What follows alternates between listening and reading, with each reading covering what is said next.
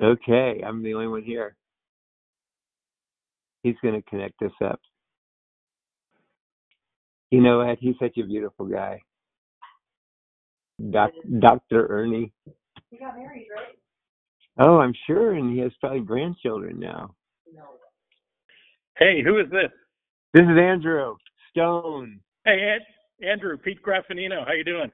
All right. So we really go back. We're going back to the back. How's my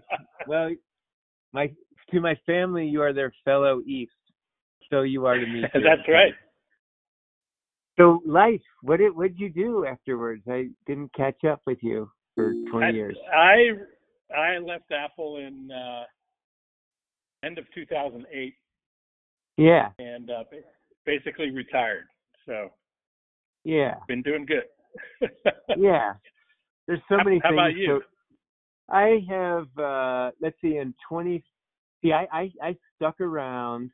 Then after Steve died, it got a little like what I wanted to help the little guy, not like the largest corporation in the world. And so 2015, when I found out what had been going on with the NSA hacking Xcode and whatnot here at Sandia Labs, I retired on the day that story broke. And I'd already done, apps for the iPhone and stuff, one of the first Twitter apps and stuff. So that's why they were interested in it, because I had secure end-to-end communication through that. And they didn't want that. So 2015, I quit, and for a couple of years, I taught software to iOS to kids in the neighborhood. And then I got into solar and the grid and utility scale stuff and trying to figure out the transition and, bring some of the capital that we've all made to renewables, basically. That's cool. That's great. Hey, everyone. This is Ernie Provoster here. Ernie! Hey, Andy. Ernie. So I am bridging a conference line, which is recording, and Clubhouse. Fine. So anytime anyone on the conference line talks, it'll show up as me, but I talk all the time anyway, so it's not really that different than reality. It'll be all of us talking. We're people who care about our security. Clubhouse is just another Parler or Gab, and they're going to take your data and they're going to use it against you. That's why I was Clubhouse shocked. is evil, but works for this purpose, so I'm not going to badmouth them during this call. I'm glad those of you who are able to join are joining.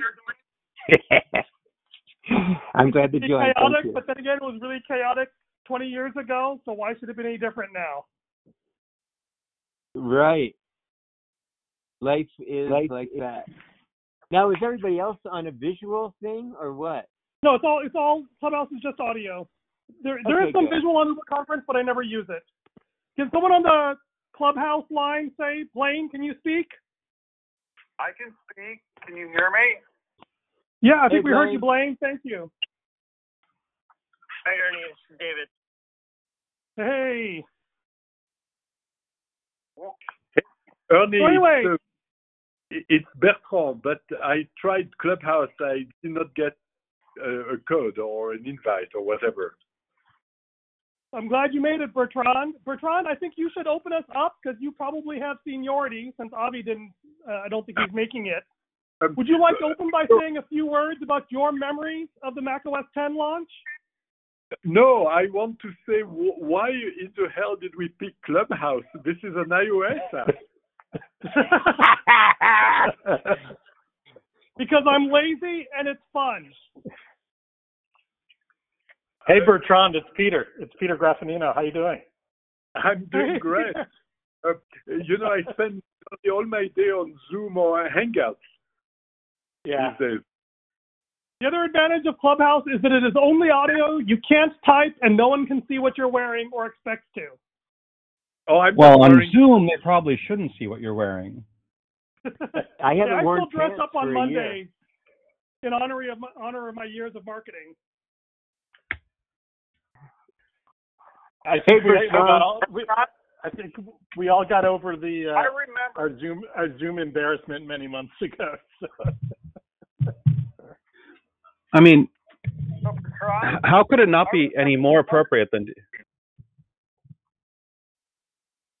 so Bertrand, I remember one rule that you said about macOS 10.0 cheetah. It had to do only one thing well. Do you remember what that was that you pushed it? You pushed down our throats. No, I don't. It had to support software updates. Oh, that's right. The only thing Cheetah had to do was able to execute software update correctly, and it was a good thing because, as I recall, we put out 10.0, and within days we had a 10.0.1 that went out. And then, of course, the second priority was running Classic. And I think 10.0.1 was actually a fix to some other aspect of software update. So I thought it was actually kind of deliberately we did a software update 3 days in just to make sure we could. I don't remember most of the software updates, but I remember one software update which was not one of macOS 10, which was a software update of QuickTime, and Peter may remember that. And the software update of QuickTime broke networking.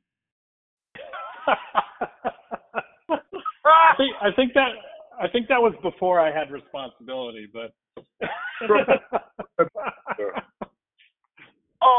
It's before you acted responsibly, I think. We're all pretty crazy back then. We could still ship CDs to people. You know, the crazy thing, Bertrand, that I was thinking about when kind of looking back on the history is that, we spent almost 10 years working more, making old stuff work than trying to get new stuff going. And really, iPhone was really where we were able to spend more energy looking forward than back. And that's kind of how I would summarize it, those first years. Well, it's true that there was a lot of effort going into things like Carbon and Classic and merging. And Rosetta and 64-bit and, all that stuff. There's also a lot of new stuff, right? Yeah, well, sure. But Core was pretty freaking impressive. Core Foundation was impressive. Do we still get to call them I'm not chat saying binaries? anything. I'm not saying all the new stuff wasn't impressive. I'm just saying that at least my mental energy was not totally focused on innovating. A lot of it was making old stuff work, which is important, clearly. But it was nice to kind of finally get through that after the first few releases. Yeah. Well, are we still allowed to call them chat binaries? At Next, we were on this porting march.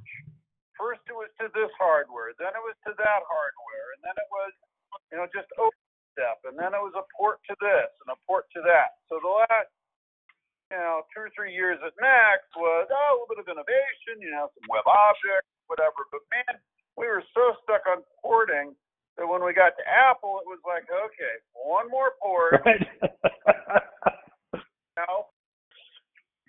I know, but yet we still managed to do cool stuff, so that's pretty good. Yeah, one thing that Apple has been quite good at is transitions, and there was a Classic transition to native. There was of course, the Carbon transition to Cocoa, the PowerPC to Intel, and now there's the Intel to ARM, right? And those have been. I want to respond to Blaine's lamenting all the porting. That was the reason that Apple bought Next. Identify your name when you speak so everyone knows. Yeah, I'm sorry. This is William Parkhurst. Hey, William, it's Andrew Stone. He's somewhat stealthy. I figured some of you might remember that I left Next to go surfing. But absolutely. Yeah, we did the deal with Apple because it was cross-platform. and because it supported Intel. Some of you may remember that I kicked off the Intel port. I finally convinced Steve to let me do it. But I was also involved in discussions with Heidi Rosen and what was I can't even remember the woman's name all of a sudden. I know who you mean. The engineering head. From IBM. Ellen Hancock. Yeah. Sorry. So I was involved in conversations right before the deal, and even after the deal, and that was one of the main reasons they wanted the ability to go to processor and be free of process lock-in.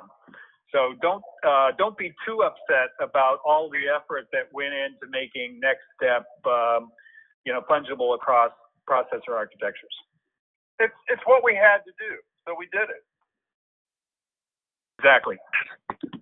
Yeah, and I guess part of it. This is Peter Graffiano, by the way.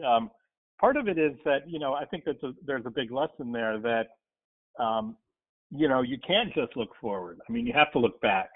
And I think we all really enjoyed working on the new stuff, but at the same time we realized that doing the compatibility stuff really well was kind of the price to pay to innovate. You can't just run out into a green field and expect everyone to follow you. So I realized it was essential work, but I just I think it's unsung how good we were at that kind of stuff, I guess is what I would say. Right, and I think that's a lesson that I personally got from Next, which is it's not sufficient to define a better place to be, but you also need to work on the arrow that takes you from where you are today to the better place. And in fact, you need to balance the two. I remember it was vectors, right? Vectors. Well, like if you think about the way the programming model that we started off, we didn't go all the way to Smalltalk, and the reason we didn't go to Smalltalk were a couple reasons. One is that was distributed as a virtual image, and you basically couldn't really do a third-party application ecosystem where you could ship third-party applications that were independent of each other and in a nice way. Then we didn't go to model view controller right at the beginning, and partly that was it was too much of a leap for a lot of the Mac developers, and I wanted to come up with something that I thought they could make that next step towards. So it's a real challenge. It's like how much innovative do you want to be? If you go too far, you're just an island and no one can get there. But if you don't go far enough, not interesting enough for people to make a best life. It's a tough balance. Yeah. Okay, you guys remember? You guys remember the? They have to ask me in Clubhouse to join the stage, and then they have to choose to unmute. Everyone else is just hanging out, listening to you old guys argue. Kevin, Mark, whoever, Chris, know what to do. Well, hey, how you guys? Eric Hermanson. I never worked for Next or Apple, long-time developer, and I have to thank Ernie. He spent hours and hours with me in the computer lab. This is probably what year was it? 92, 93.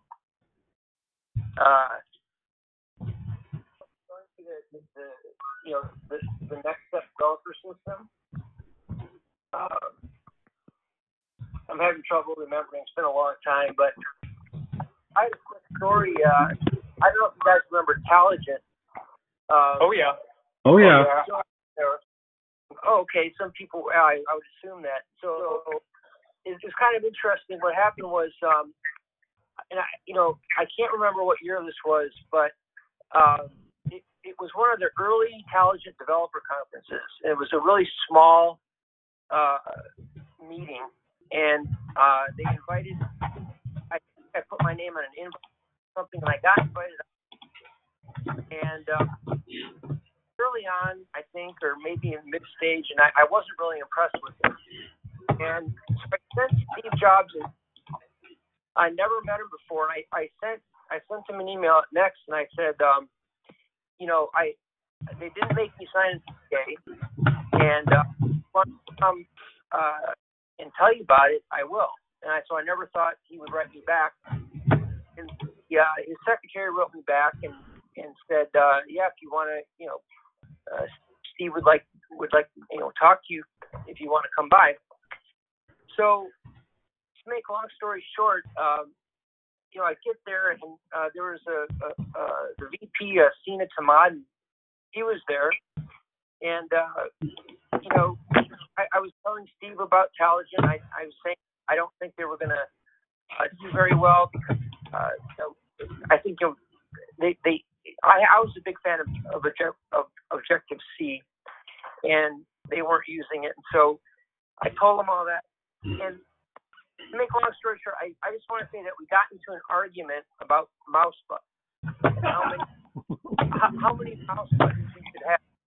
And I was telling him that the two-finger mouse is really the best way to go. And he was saying, he was just arguing with me. And I don't want to say that I'm the one that came out with the idea about mouse, but one of the last things I said was, well, you have 5 fingers. So I said, to me, the mouse should have 5 buttons on it. And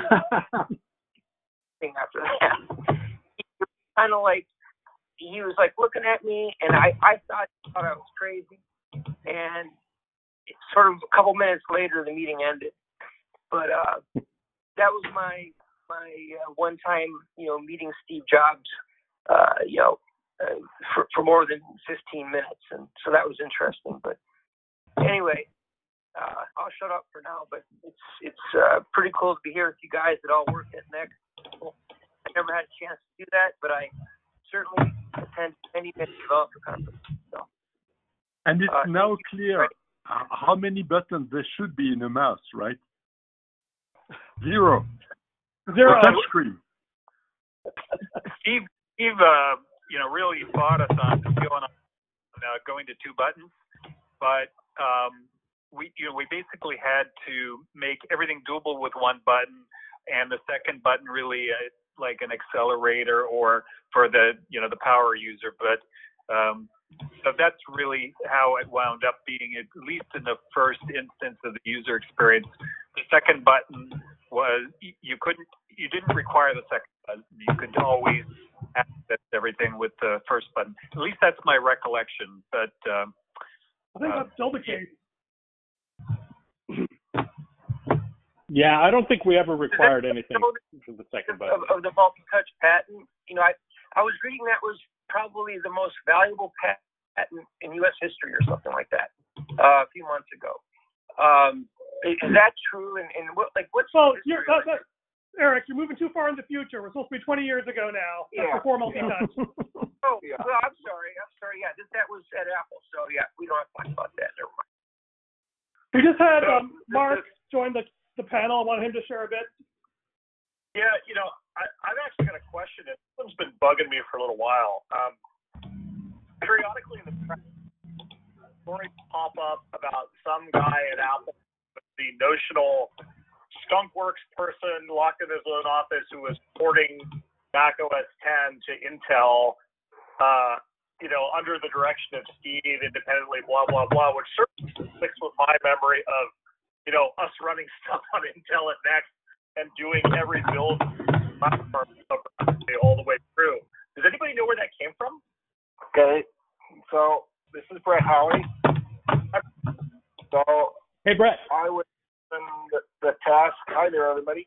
I was given the task of doing that port by Bertrand and Avi, the official kind of skunkworks, if you will, which we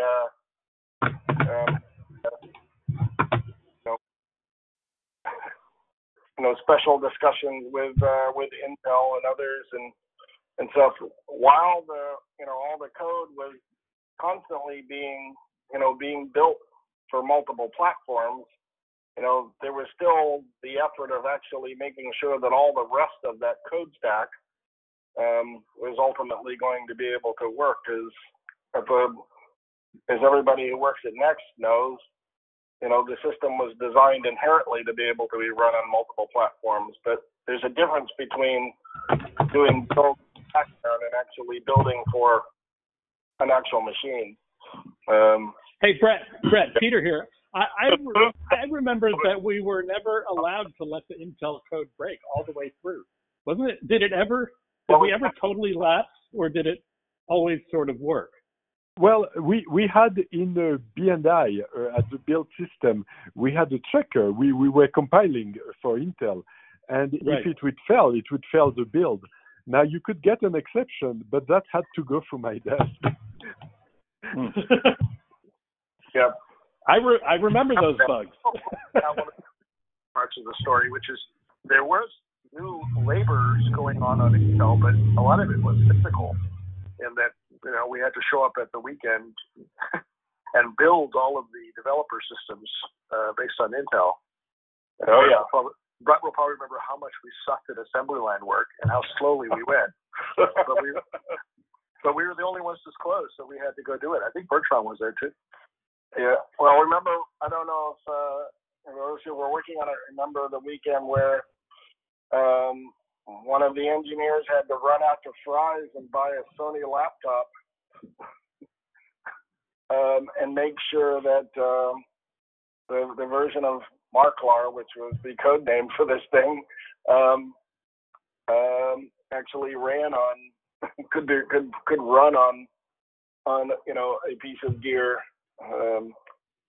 And I know it was a rather mad scramble because Steve had a special need for it. Right. I remember there was always the odd, hey, we need this wacky frame buffer to work, even though it's not in the Mac product line. And Brett would be like, yeah, just make it work. Yeah. And that was a full weekend exercise to get that piece of hardware up and running. But Steve needed it, I think, by Monday morning. So we were told on Friday, I think it was. I'll share an interesting story. I wasn't involved in actually when Next got acquired by Apple. But this is Kevin, by the way. This is Kevin Enderby, by the way. Hey, Kevin.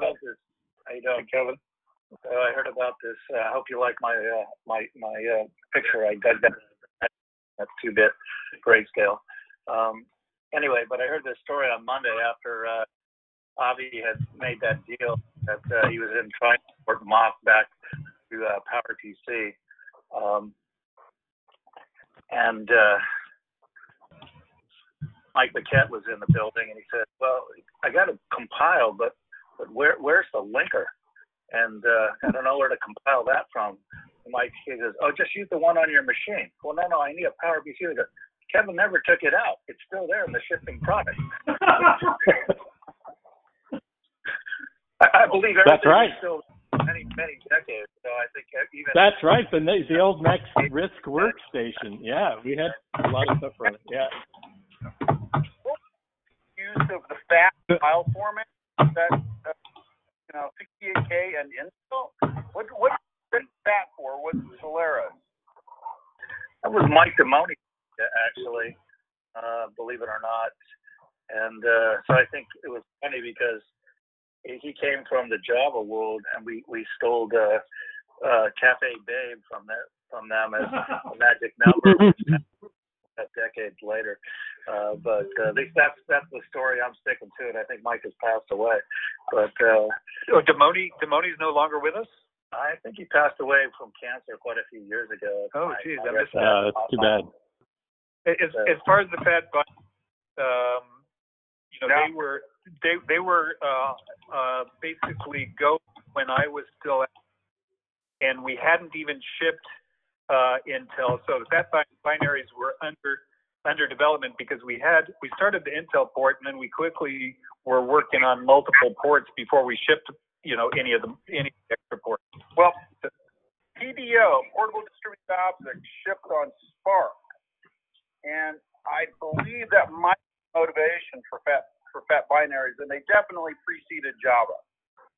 I think we did it on HP, Spark, and Intel, all kind of at the same time. I had a five-way. I had 5 ways. Yeah, and the IBM RS 6000 too, wasn't it? That was like the first port. The IBM one was very early. Yeah. So I ended up I was the only developer to port something to Solaris. So the only thing you could buy for the OpenStep Solaris was Create. And I sold 5 of them to some guys in Colorado at the School of Mines. But my favorite, this is Andrew Stone, my favorite acquisition story was, you guys remember the carpet rule?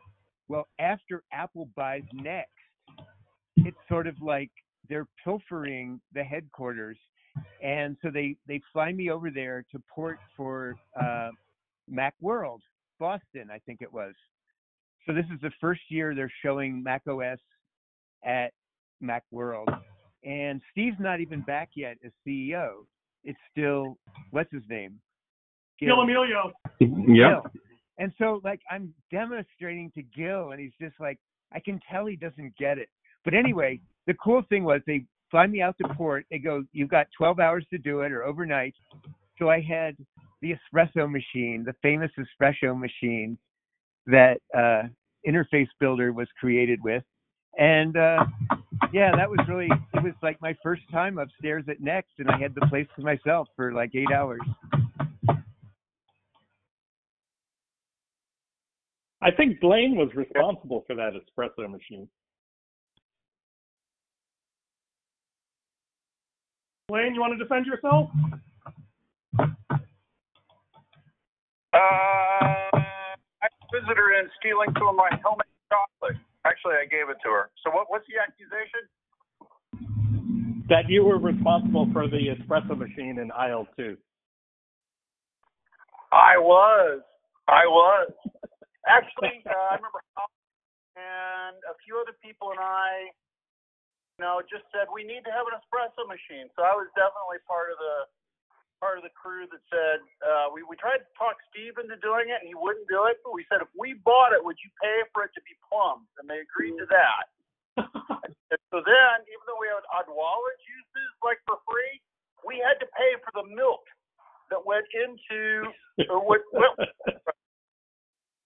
and we had some kind of milk club going on. It was who was going to go buy the milk to stick in the fridge to go with your espressos. But, yeah. And I used my non-bearded face for so long that Toby didn't know who I was when he got hired to work on PDO. I mean, for months he was working on PDO, not knowing that the bearded guy who had actually wrote it the first time. We over cafe. Bertrand and I used to go out to what was the name of that place? We would go out for espresso. What's the name of that place? Anyway.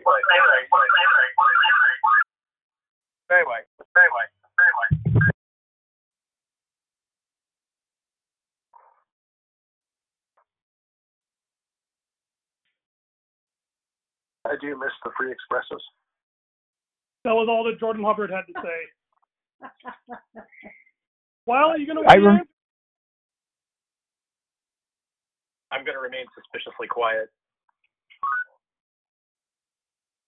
So this is Brett Howley. I do want to mention, taking this all the way back, that I was involved in the acquisition team at Apple, remembering going to Redwood City to meet with the next team as we were trying to decide which technology to go with. And we finally made the decision after that the announcement came out in the press that Apple was acquiring Next, I remember being told to drive to Redwood City and be basically the first engineer in the door at in Redwood City to begin the discussions about how we were gonna make this all work. And obviously it worked pretty spectacularly, but it's been one hell of a ride. I think that was when I said we should use MK as the box. Yeah, well, that MK Linux. Yeah, that was my baby.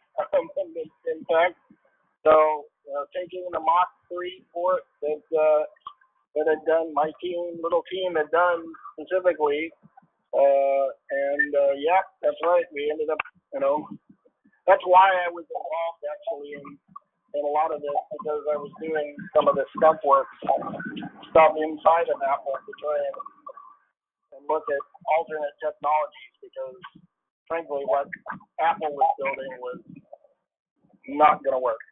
Well, I remember Bertrand coming into my office and saying, "Hey Blaine, you don't have any OS engineers anymore. You're in. Go get this thing started." And so I went and looked at the technology, System 5 stuff, and the MK Linux, and I went, "Let's go with MK Linux." Everyone, please mute if you're not speaking. We're getting some wind noise in the background. Okay, my merger story. This is Peter again. Well, was no offense, was guys, going in.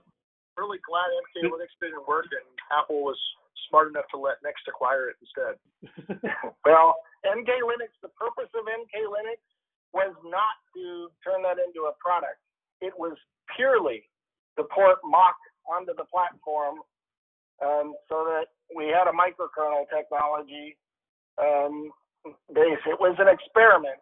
It was an experiment in two areas. It was an experiment in getting the kernel, which we'd done with the OSF in Cambridge, and it was an experiment in introducing Apple into the whole idea of open source, because frankly, open source was about as foreign as you could imagine to Apple at the time. And to be fair, the word didn't even exist at the time. No, it didn't. But sharing was foreign to the idea of Apple at the time. Well, exactly. The whole idea of leveraging technology that wasn't Apple's just wasn't in the in the vocabulary at all. So the whole purpose of MK Linux was really a degree of subversion to ultimately make a new path possible. Huh. Well, thank you for finally explaining that to me all these years later, Brett, because no one told me that at the time. Speaking of subversion, we didn't even have source control back then, did we? I think we had CBS. CBS, yeah. CBS, yeah. And SCCS and Car wrappers. Yep. Don't forget car wrappers. And not whatsoever in other directories, because B&I didn't care. So from the Apple side, I think I'm one of the few people who worked on AUX, on Taligent, on Pink, and on, well, of course, the couple of other interesting projects along the way, porting attempts that Apple did. I probably can't share in this group at this point. I still don't know if it's appropriate to share, but and then MK Linux, of course, which was this, what I just mentioned, and then of course the next acquisition, and then Mac OS 10. It's, like I said, a rather wild ride. I remember that on the graphics stack we had a lot of thrash with the transition because of display PostScript and all that stuff, and we were trying to get a deal with deal with Adobe, which they hemmed and hawed because they were discontinuing DPS, and we looked around at clone things like GoScript and stuff, and eventually I remember going to a meeting with Avi and Steve in Palo Alto, and they said, look, can't we just write our own? And so I'm like, sure. So that became, when we decided just to do a client library, with the same imaging model. So, the app kit didn't have to change, move to, line to, that kind of stuff. So we just kept the same API and we just wrote our own kind of graphics library to the PDF spec. And I think, I was so glad not to be in those Adobe negotiations anymore and just, working on engineering again. So that was a great decision as far as I was concerned. Yes, I agree with that. Hey there. Go ahead. Ted Goldstein, welcome. Hi there. Hi, everybody. So I can recall reading Gil Emilio's book, where he talks about that the reason he acquired Next, this is, if I remember correctly, this is more than a decade ago, that he was acquiring it for WebObjects. And then the cute little operating system was kind of just a bonus prize. But he said he was motivated because WebObjects had such a great application platform, and Apple needed to move into the web. So I don't know if there's any truth to that. I just it's an old memory of mine that he was lauding WebObjects at the time. Well, thanks, Ted, for giving me PTSD by mentioning WebObjects. So I have. Yes, I second that. This is Paul Lambert, and I had to support WebObjects in 2006. Hey, Paul. So I have. When I met. Andy Belk is here. I think he's going to weigh in on this too. I have an acquisition story relative to WebObjects, actually. It's a personal story, right? Which is when the deals kind of started to get very concrete, okay, and the deal was signed. It was about mid-December, and I was supposed to head to France a few days after that because I had this 1-year-old son, and I needed to exhibit it to the grandparents. But I was so excited that I just canceled the trip, right? Couldn't go to France. The things were churning in my mind. And I was the head of WebObjects at the time. And so I went to see Abby and said, I'm too excited, okay? And Abby said, well, do you want to swap with the guy who had WebObjects and become head of, Next Step, essentially? And I said, sure, I do that. And that's how I became, leading the effort for what became macOS 10. That's great. That's great because Bertrand, I always thought you just, realized that was where the limelight was going to be.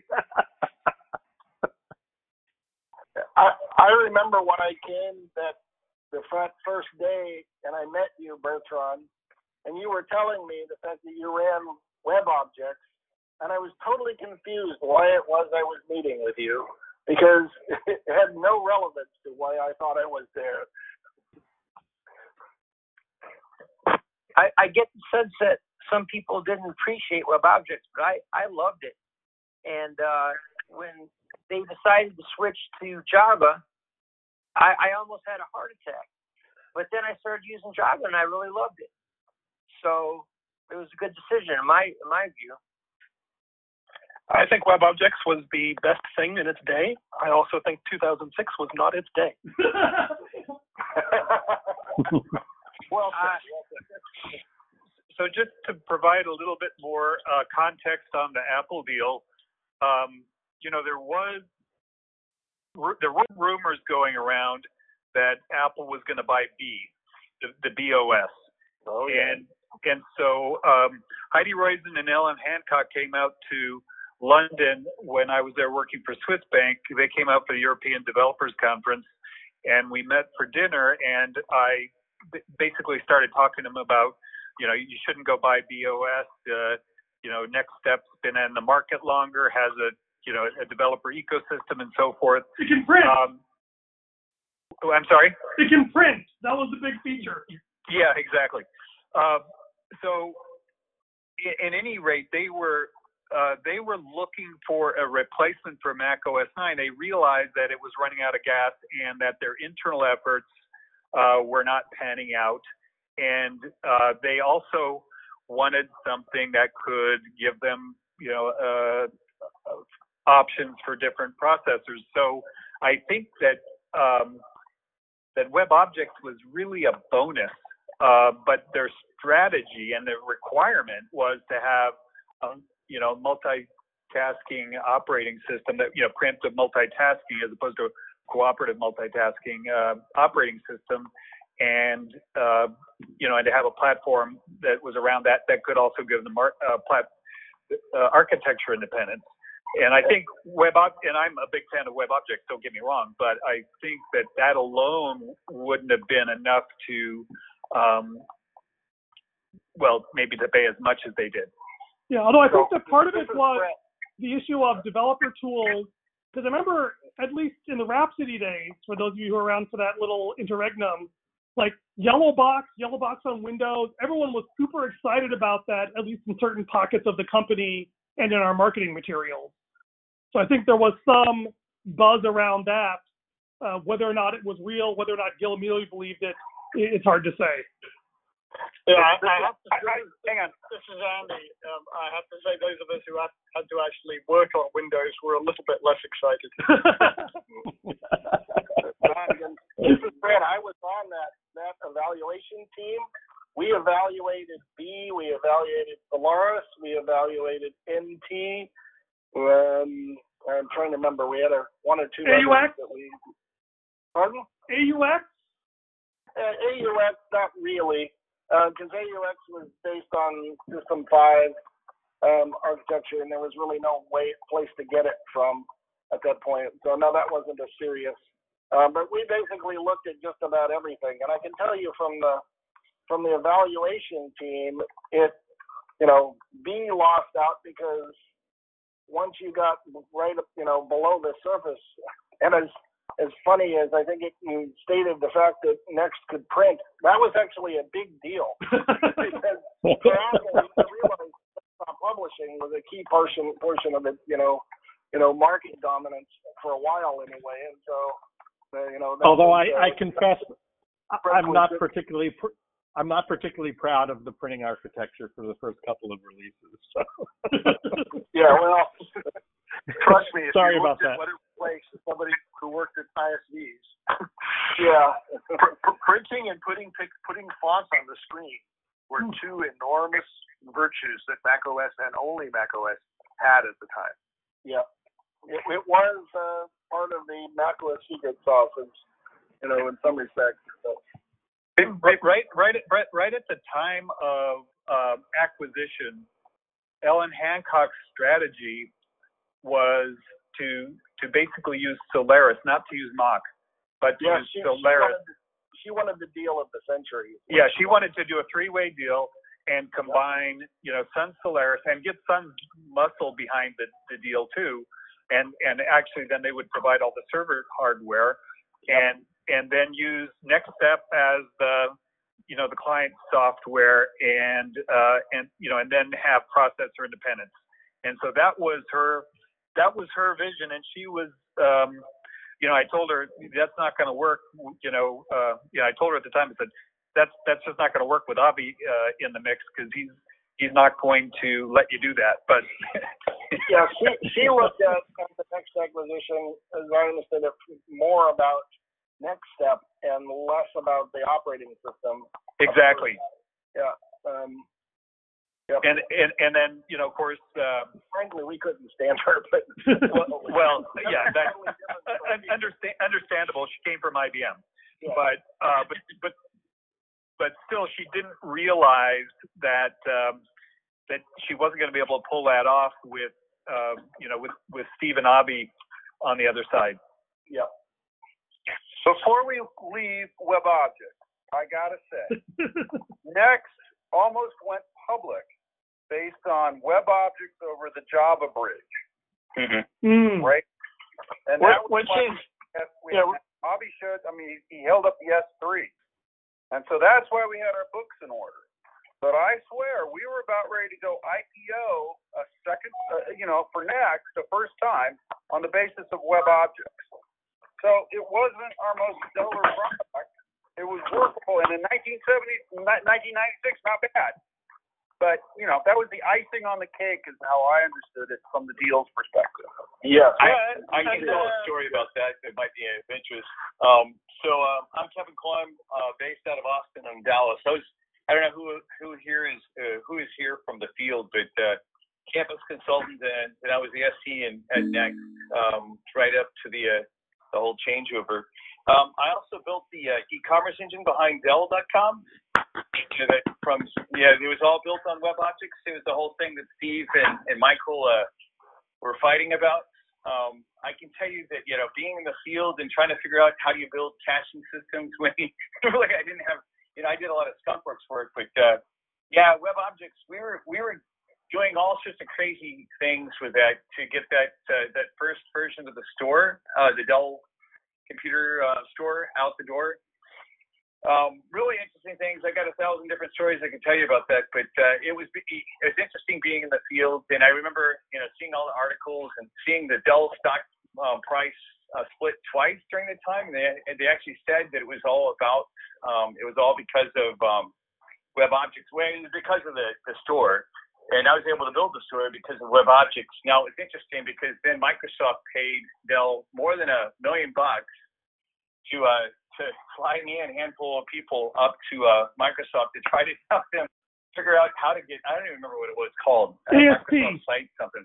Yeah, it just was like such a piece of crap compared to it, because they ended up showing so many engineers. I get disgusted with the effort, even though it probably would have been much more financially viable for me to stick around and suffer through Dell. I had been an outsider that whole time. Me and my small team built that skunkworks. But I can say I know that I hear a lot of engineering voices out there. No matter what you think about WebObjects, I won't say that I'm that I have the same engineering depth than anyone else that's on, other than it was the tool that we used, and it was because of that tool.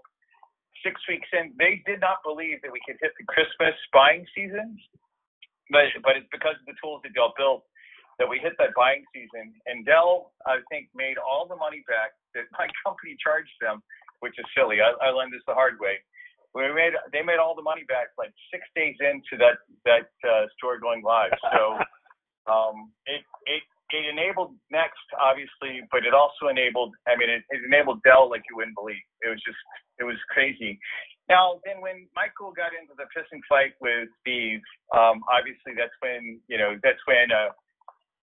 they quickly tried to figure out they said I couldn't tell anybody anything about anything, and now that it's been however many years, I'm like, okay, maybe it's okay to tell a story or two. But from that standpoint, it was an impressive product compared to what else was out there. So thank y'all for doing what y'all did. Okay. Yeah, I have a web. This is Peter again. Please don't talk about Apple Talk. I have a WebObjects kind of, from my perspective at Next, right before the merger, I was working on graphics and technologies like that, and I was like beginning to get antsy because I was like, okay, well, so if we go public on WebObjects, like where's the place for system software graphics engineering who wants to like upgrade the world in terms of platform graphics and all of that stuff. And I was like seriously trying to figure out whether should I leave or should I like retool as a like database guy or whatever. And so I think the deal happened like just in time for some of us who were there with our OS chops to hang around. So that's one thing I reflect on. We're right on the edge of going, in different directions. Timing on that was amazing because all that knowledge hadn't disappeared, which would have been awful. Yeah. Some of it had, as I recall, there were people on the OS team who had disappeared in the previous 6 months that left some gaping holes. We had a few more people join the panel. Anybody else had something they wanted to add? I'll ask real quick because Kevin mentioned it. how many campus consultants do we have here? I know I'm one.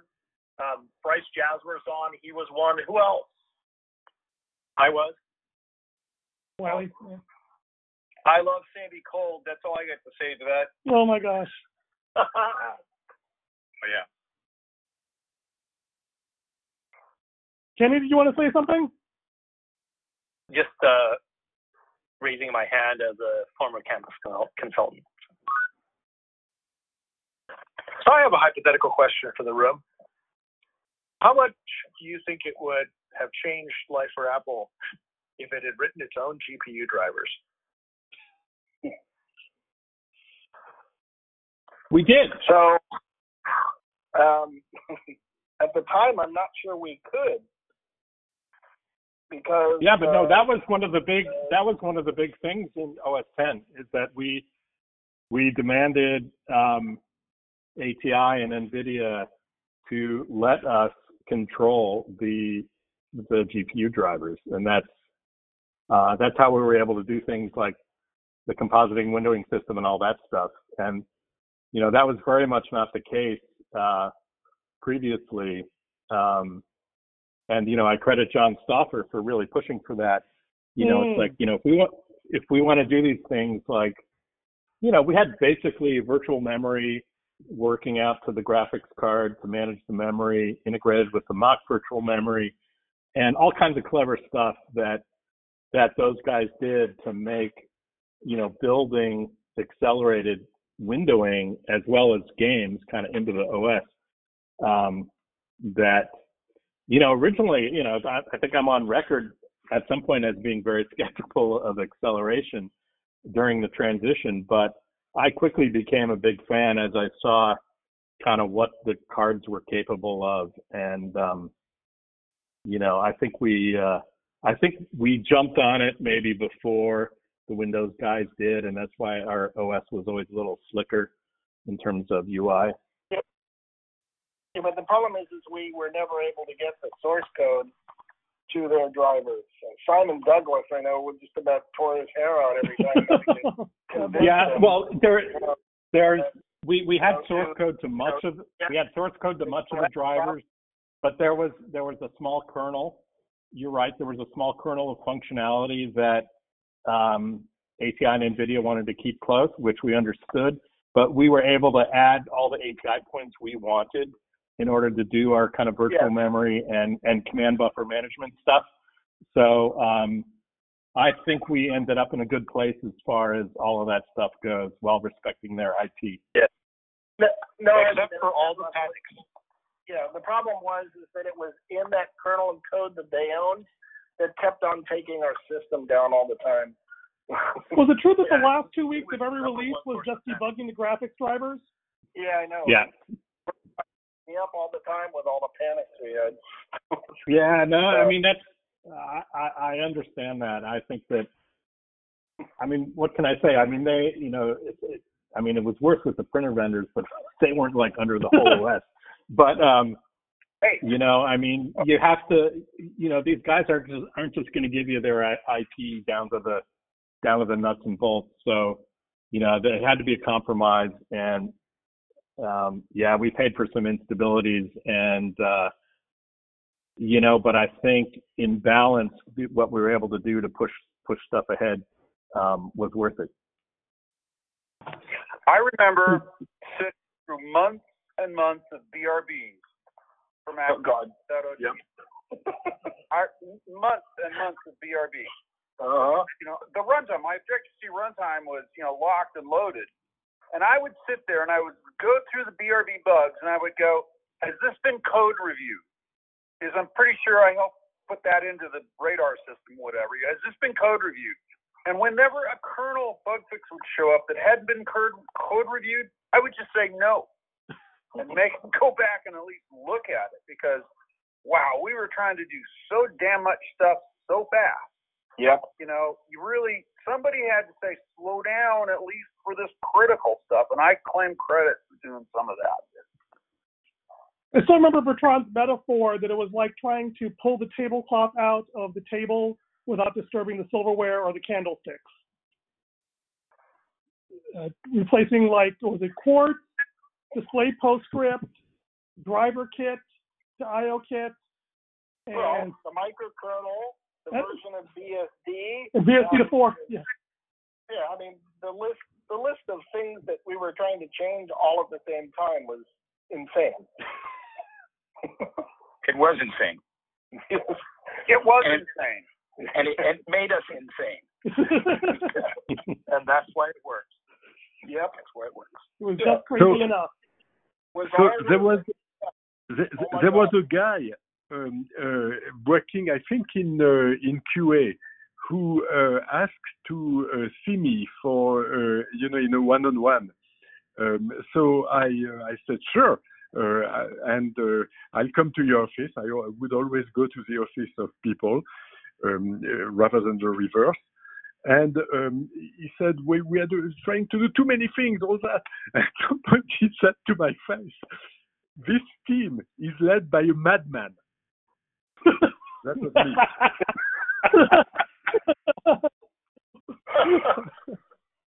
Completely. Wow. Was that the time you got the nickname Beaker? No, that's different. That's different. So Bertrand, at what can you report about this gentleman to this day? Well, he really truly thought that, and so after a few months, I think he left. Right. So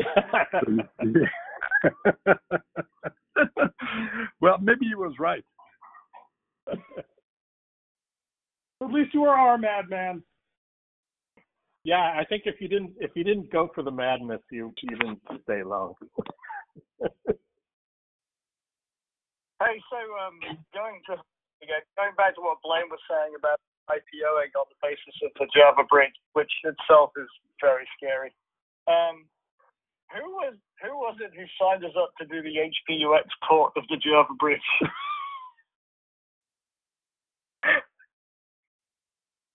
Wiley, were you involved in any of that?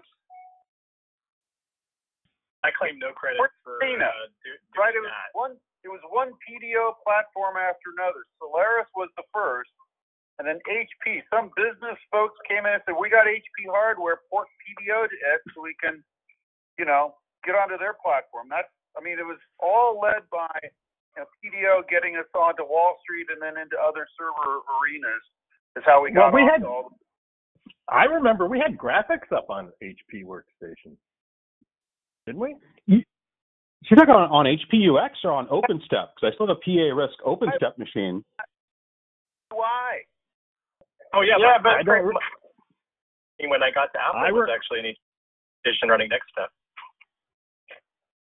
Yeah, the NextStep stuff was easy, but in comparison, it's just that I don't suppose many of us have actually looked at the Java bridge code, but I had the joy of doing so. And I'm telling you, because the stack went backwards, none of that code worked. Oh yeah, no, I remember that. Yeah, reporting Foundation to HP where the stack goes backwards, and man, I had to hack like crazy to make it work. Yeah. Oh God. But Umesh and Ramesh help. Back to the time of acquisition and WebObjects and all of that. Am I misremembering that what we were ready to go public on was $1 million profit on $50 million in revenue, and now look where we are. That's some perspective right there.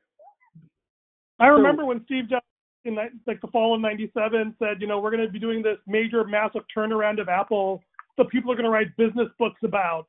And I said, yeah, if you live 3 years here, I'll be impressed. So I had to eat those words. Hi, I had a question while we had all this brain power here and memory on the link, which was. I really did. But they paid us out of our next stock, and I bought my first big screen TV, put the rest of it in the bank, $100K or so, and bought my joined Apple. What is it? The 10% ESU, your 10% salary or 5% employee stock purchase program, ESPP. Yeah, man, the years '96 and '97 or whatever, it was like I can't even tell you how. I mean, 1,000 times. 100x. 100x on that early stuff. 1000x. Yeah. But don't feel bad. Kevin blew all of his stock on Ferraris.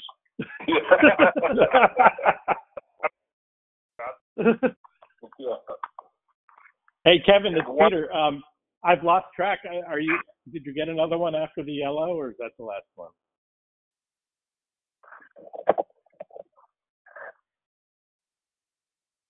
Which yellow? What he's got? Back in the early 90s, my brother and I convinced my mother to buy 10 shares of Apple stock. And she always joked that they would be our inheritance. And it turns out it is. Thank you, Paul Lambert. So that was my question with this brain trust on the call right now about the financial impact. This is Rohit Kare, just run the Next Step user group stuff with Ernie, which is that where was the critical path between Next Step as an operating system and Apple's later financial success? And it occurred to me listening to you guys, it might have been the ease with which iTunes was ported to Windows, making the iPod part of the transition happen. Because, of course, we know at the Apple we have today, it wasn't just going to be more iMacs and stuff running OS X directly. It was the beginning of the foundation of the next hardware. But I was going to say, again, is that how people recall it? Because they were there. And B, how much did it make a difference that, we were able to port not just the whole OS, but to port on top of other operating systems. And that's something that we thought was crazy, making the iPod available to Windows was actually pivotal. Well, credit to this Peter again. Credit to the QuickTime team. Really, the force behind being able to put iTunes on Windows was QuickTime and their ability, because they had a cross-platform kind That's of a long heritage. Almost like a mini Mac OS port that they were able to use to get iTunes over there. So, but I think more interesting is on the kind of the hardware side, how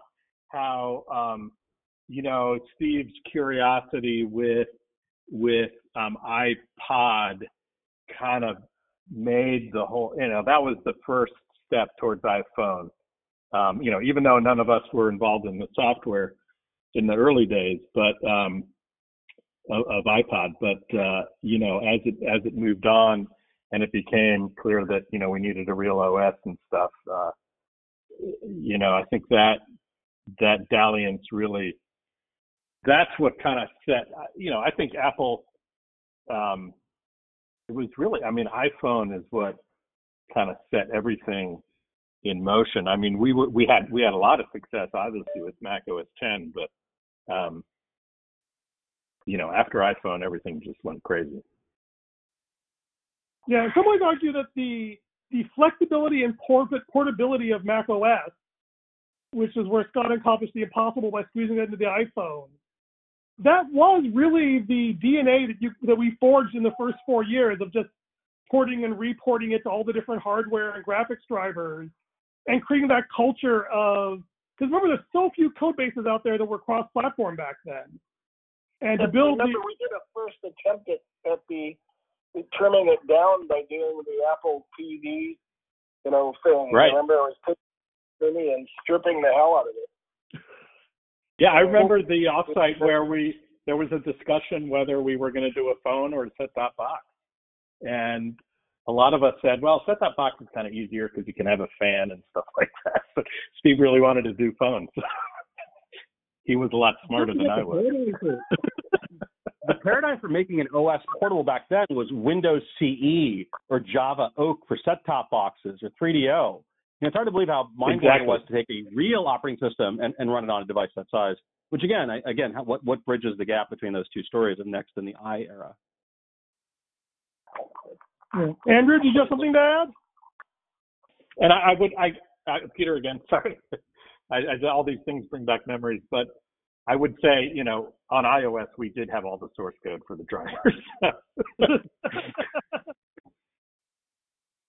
And later the chips.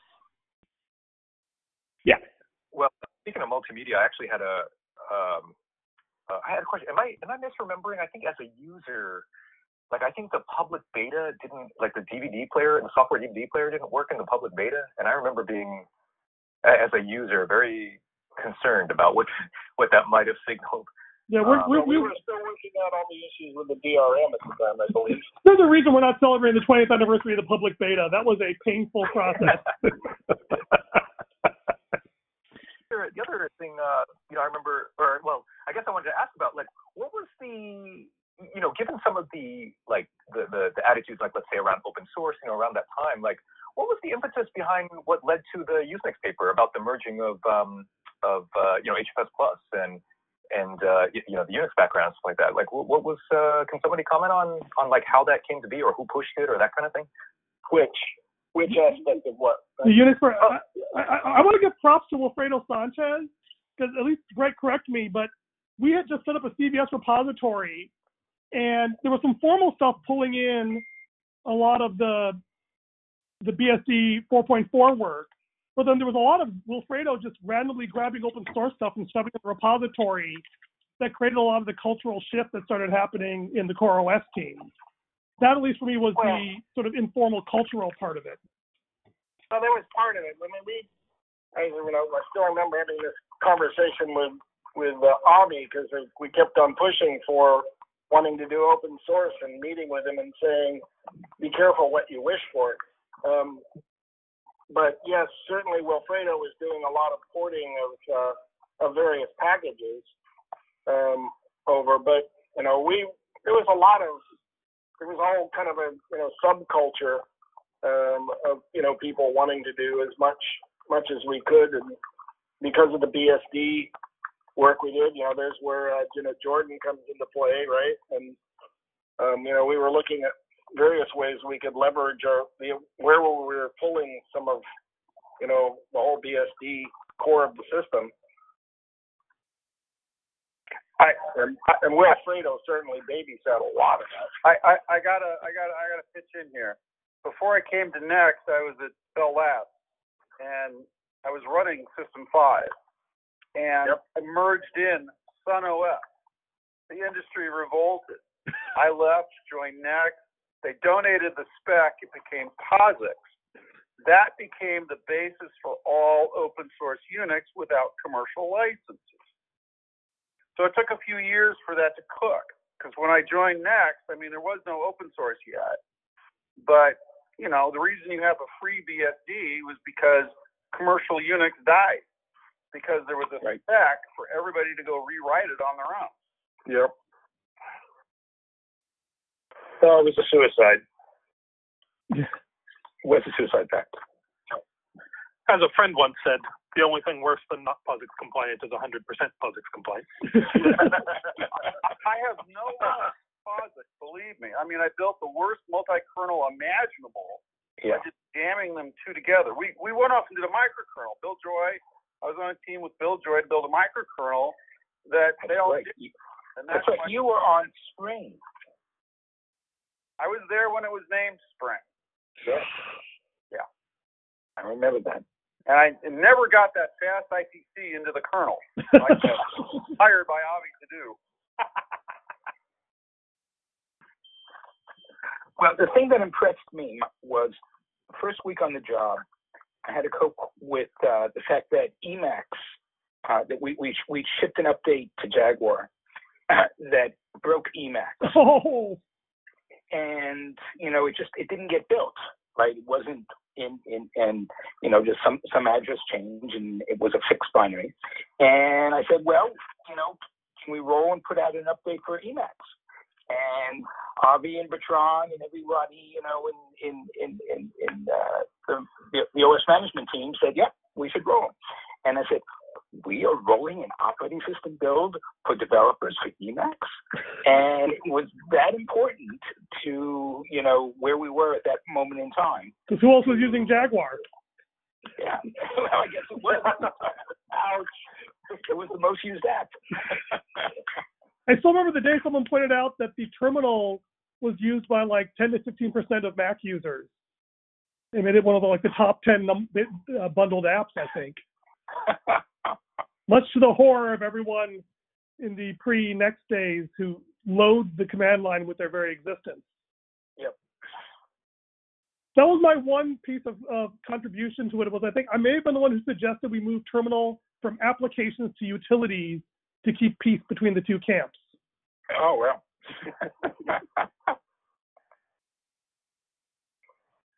Sadly, ExNext is gone now, Ted. Is it? Oh. Yeah, you have to deal with MG now. What? I've never. Yep. Never heard of it. Yeah. Is that the new VI? No, it's. No. ExNext Lite. I was just going to add one note that I think it's worth noting that even today, Mac OS still remains a Unix 03 certified or conformant product, including on Apple Silicon. So it's still there. Wow. Yeah. Well, that was easy to do, as Brett remembers. Yeah. So we just but does F-Sync actually work? That's the question. Yes, but it doesn't sync. Right. Hey, it returns success. The Unix 03, it always. That's all we care about. Yeah. Sometimes in the real world it matters. But what's those days disk? are over. I don't care anymore. Exactly. So speaking of terminal, this is Bryce Jasmer. Speaking of terminal, does anybody remember Shell? Oh yeah. Next up, there was both Shell and terminal. Yeah. It was so painful to have two different things that behaved very differently from each other. Shell was a Brian Yamamoto special, wasn't it? Yeah.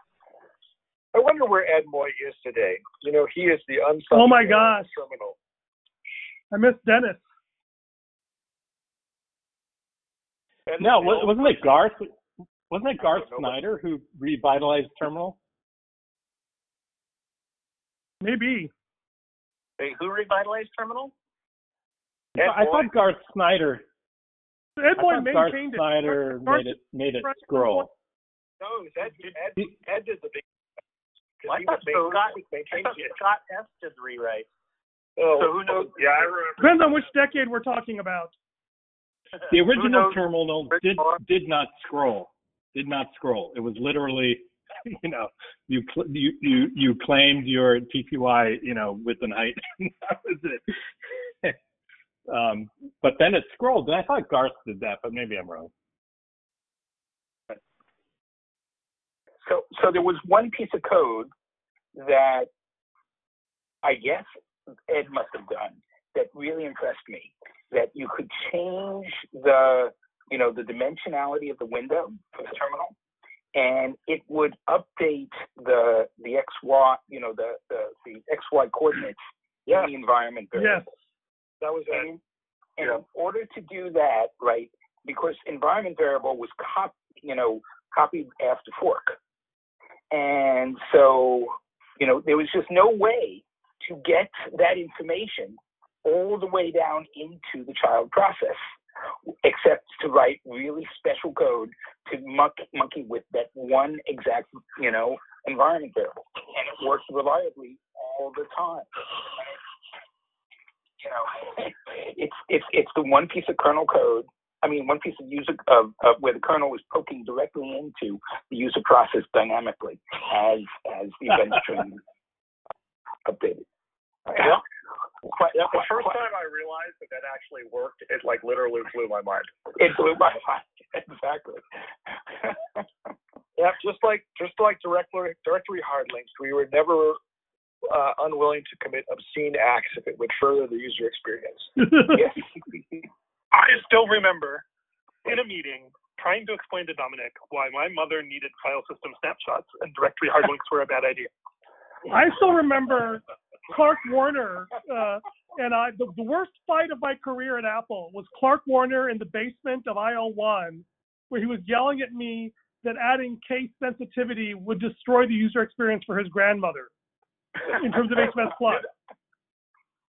Ernie, I think we all had that argument. I think it happened every 3 years. We should be glad he's asleep now. We'll be having it again. Yeah. Are these grandmothers so old they predate uppercase? I remember having a knockdown drag out with Avi in his office once about which networking stack we were going to use in the first version of Mac OS X. Screens versus sockets? Open transport. Oh. I was pushing for Mentat streams because we got all the drivers for free, basically, and he wanted to write the thing from scratch, and we did. So I integrated streams from Dennis Ritchie into System 5, and I loved it. So macOS 9 had it, and I thought that was a good thing, except it did not at all know about multi-threading. Yeah, multi-core streams fell on its face and died. So you made the right call to not use streams going into macOS 10. Yeah. Yeah, I mean, we had the same problem with the C library at the time, too, but we found a solution for that.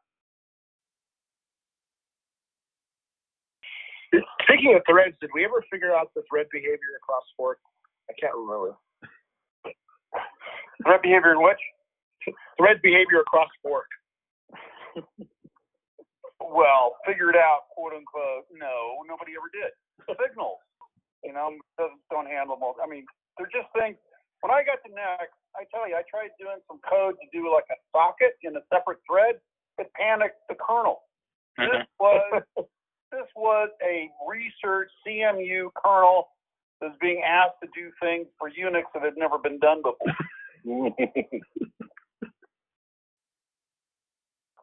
Yeah, what was it? There was one special thread that all events had to be delivered to.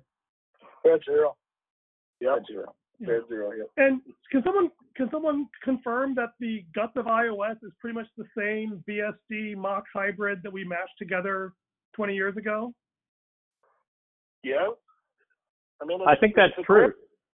Is the same Core OS as between macOS and iOS. It's just it's trimmed. Pretty mind-boggling when you think about it. So let's go back to and the graphic stack is basically the same with obviously some omissions and stuff. There was a day when all of the Macs in Apple's data centers were having a problem, and these were the Xserves, and they were occasionally kernel panicking, and it was only the ones with I think maxed out RAM, and that was because the team that was doing the hardware QA didn't have enough memory to max out any of the ones they were using. And I don't heard that one.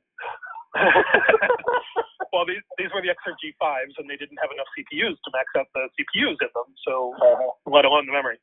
But I remember the day that I went over to Jordan's office and I said, look, I filed this radar about how we can't get any kernel panics over the network. It wouldn't write kernel panics to the disk.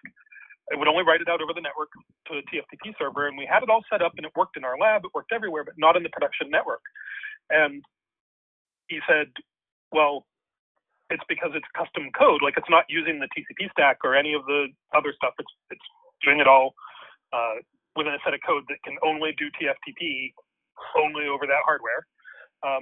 And it turned out it was an ARP issue with Cisco routers because it was only ever tested on the Dell routers that were in the IL buildings. And the fellow who wrote it was an intern, and he'd be back in October and could look at it then.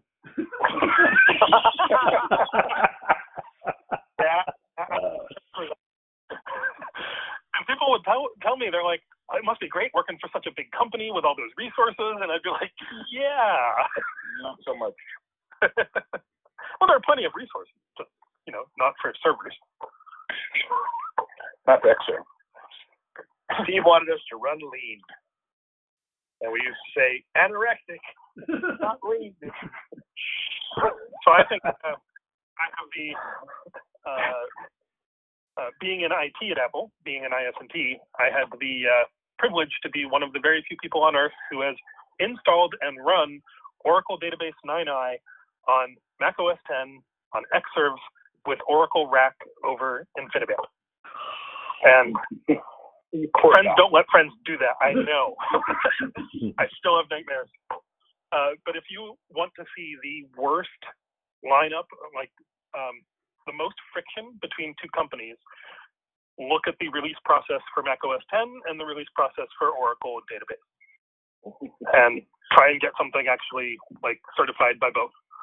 Yeah. Wow, that was I remember the naive optimism where we thought because Larry and Steve were such good friends, the companies would just work so well together. Yeah. I think there was demonstrated why IT, like Kansas, is a great place to be from. Yeah, it's just like thinking you could get a file system from a CEO with a ponytail because you seem cool. I remember the day that there was a tour of the data center, and I don't remember exactly what year this was, but I started in 2003, so it couldn't have been before that. And there were a bunch of executives, and they asked the CIO why all of the NOC staff were using Windows laptops, because they all had black laptops, but they were using PowerBooks. So he had the choice of saying, yes, they're using Windows laptops, or yes, we give our NOC staff things that were discontinued 4 years ago. I wasn't there to see the result of that conversation, but 3 days later, everybody had a MacBook and Intel systems. It was impressive. Wow. I'm still trying to get over the fact that MG is installed on Mac OS now. When did that happen?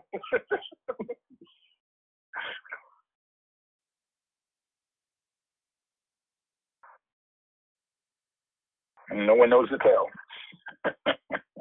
No one will admit to it. No. Well, I'll tell you my first kernel panic caused by GCC. There was a few lines of code in CPP in the compiler that looked to see whether or not a file had already been included, so that there wouldn't be any recursive includes. And because everything included everything else, it's supposed to be all if-deft around if you already included or not. But quite a few of the source code files didn't have that. So there was special code in the CPU processor just to check. And what it checked for was, did the file system number and the inode number be the same? It used a private IOpen call to open the header file very quickly, and it didn't have the full checks that it was supposed to have. So it just so happened that two files had both the same file number and mount ID number, and it would open. It was the wrong thing, and somehow it would slip through and infinitely pull in the kernel itself into the address space of the compiler, which of course managed to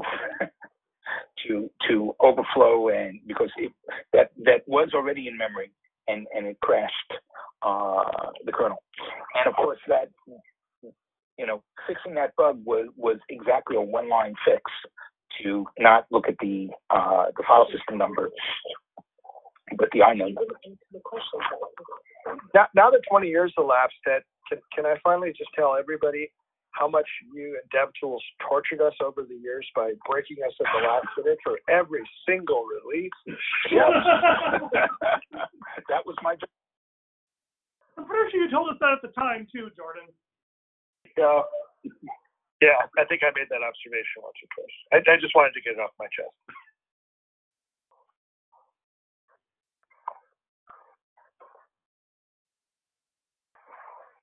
The legals in here to complain about how CoreOS used to break them every release because they had to update that dang about file with all the random open source crap that got jumped in. Oh, yes. At one point at Next, I think it was release 3.3 or something, we actually managed to pull off a successful phased code freeze of phase 1, phase 2, phase 3 up through the spec. It all worked. It was beautiful. It happened once in my career, and I was happy for it, but never again. Green 3 was a good release. I remember that. Snow Leopard is still my all-time favorite. Yeah. Because there were no features in it. So we got more features in that one than anything else. Right. People still are nostalgic for that release. Me too. The users are nostalgic for that release. I still have a Snow Leopard install DVD. And yeah, I got a couple pieces of hardware where that's about the only OS that'll run.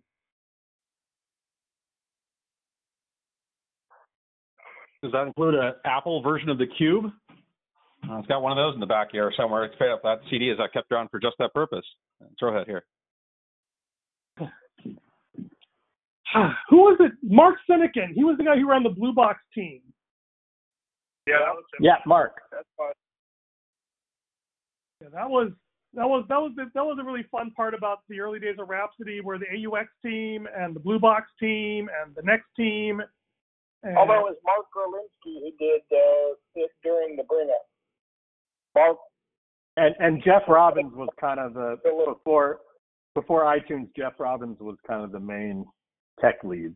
Sinekin was an amazing curmudgeon. He was fun. He was. Yes.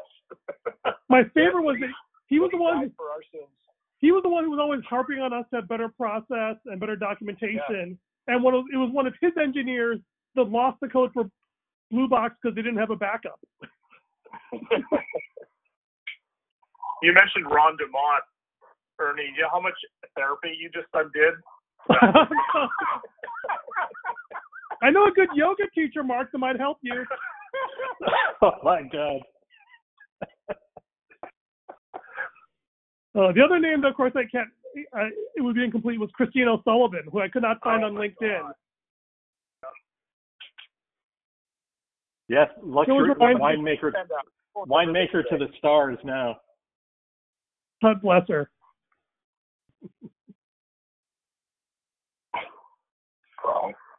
So Blaine, why don't you try and sell your Snow Leopard CD as an NFT?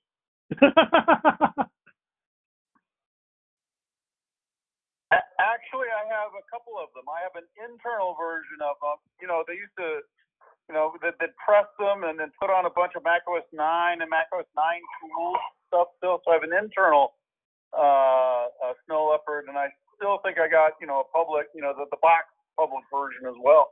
Interesting. NFTs. Yeah. Did you see John Cleese's artwork he did an NFT for? A hand drawing of the Brooklyn Bridge. Oh. Yeah. I got a bridge I want to sell you. The Brooklyn Bridge. Yep. I've still got shrink wrap boxes of Next Step Developer Quad Fat. Oh my gosh. I think Next Step Spark as well. Let me look. Yeah, Next Step 3.3 Spark. Shrink wrap.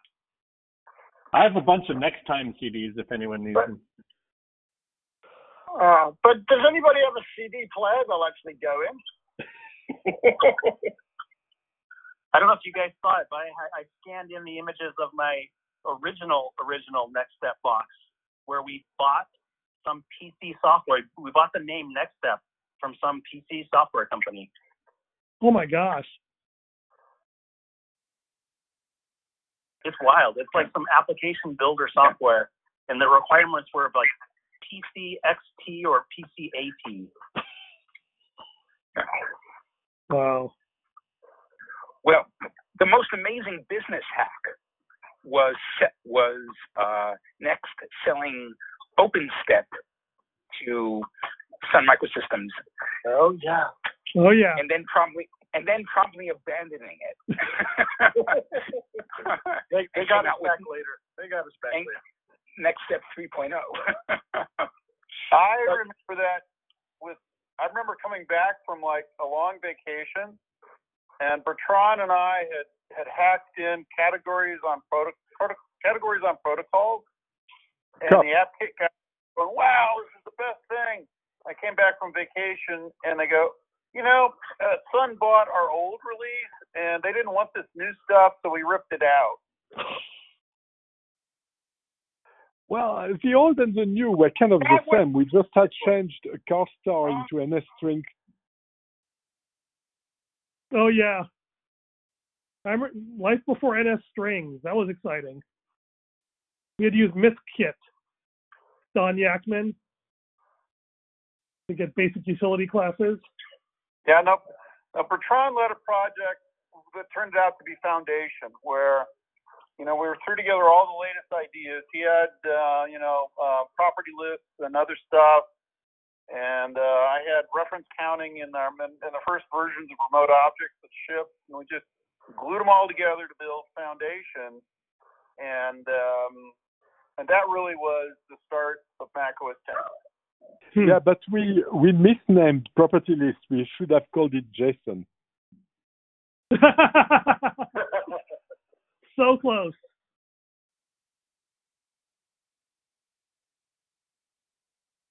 Well, I'll just say two quick things. One, nextstep.com points to easy, flexible nursing assistant training. Just to make everyone feel old and deprecated. And it's time for me to go feed my cat, so I'm gonna wave goodbye. But yeah, I think I want to try and wrap this up as well. But if anybody wants to get some final comments in, this is your chance. If not, we'll do this again in 5 years. I just want to say thanks, Ernie, for. I came along near the end, and I really appreciate all of it, and all of my complaints about having to deal with things in a server situation were not anyone here except Jordan.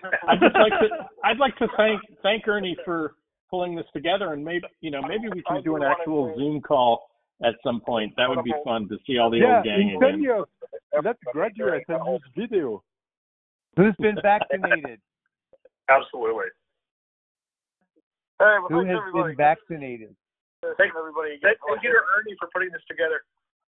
Yes, indeed. Thank you, Ernie. You're welcome, everybody. Thanks, Ernie. Engineering hates to talk to marketing, but they hate to talk to engineering more. So I've got to bring everyone together. Oh, I returned the favor many times, as you remember. In both senses, yes. Bye. Hey, it's great to hear all you guys again. It's really fun. Yeah, it is. Hooray! Hooray! Thanks to you, Peter. Hooray! Hey, all right, take care. Bye. Bye. Thanks. I'll post the audio onto the ExNext list somehow if I can figure out a server for it. Good night. Goodbye. Good luck. Thanks again, Ernie. Bye.